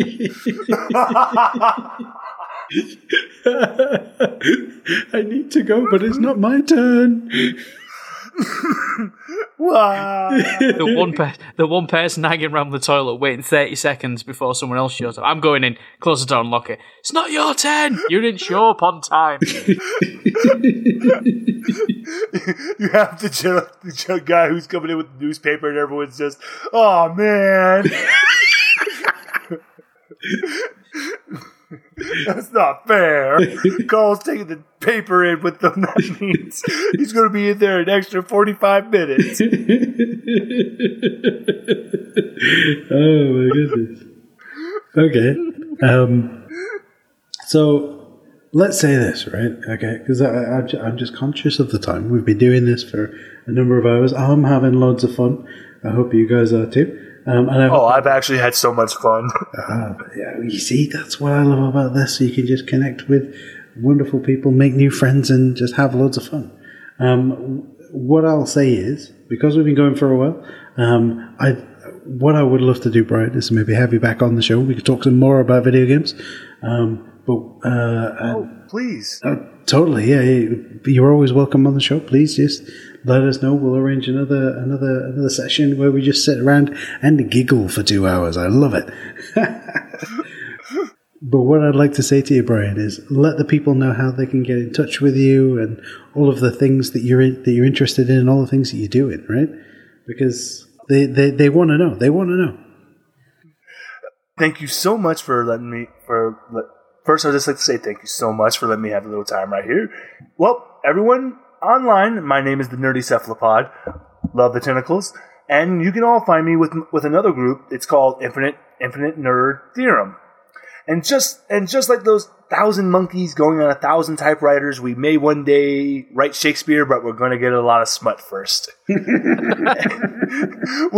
do a lot of skits, sketches. We do a roundtable podcast, and I would love to have you two join us someday. Totally. Because we like to talk about everything from maybe physics, still theories, relating with film, books. We talk about a little bit of everything. That's the beauty of the Infinite Nerd Theorem.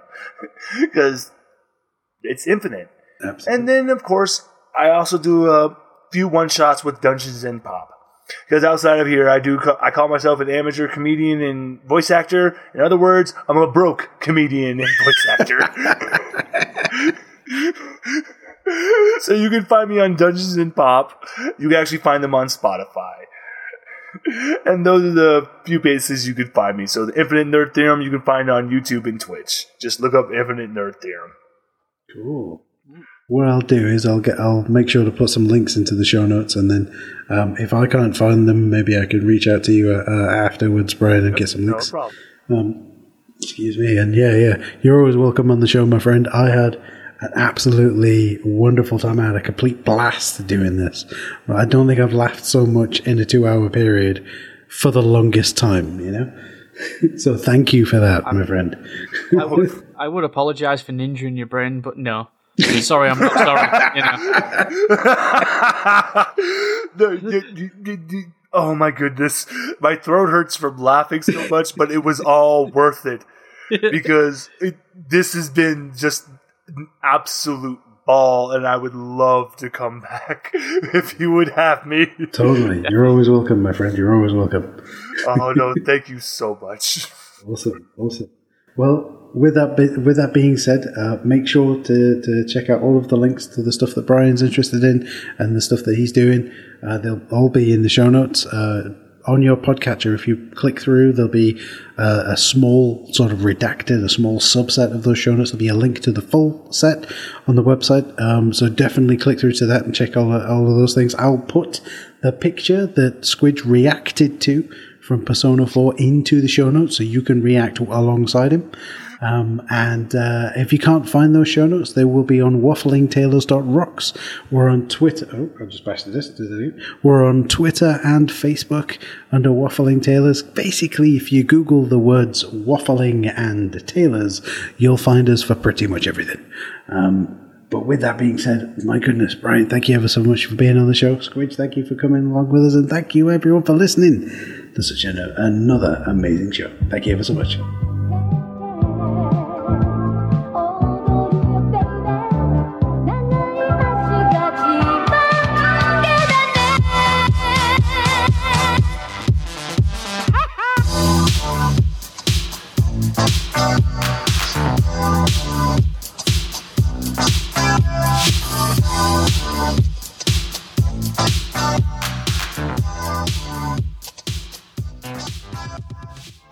Intro music is Among the Stars by Muse Station Productions. Outro music is I Need You Watashi no Sabate by GH. Spoiler break music is Spectrum Subterfuge Mix by Phonics. Palette cleanser music is Breathe Deep, Breathe Clear by Siobhan Daguet. See the show notes for more details.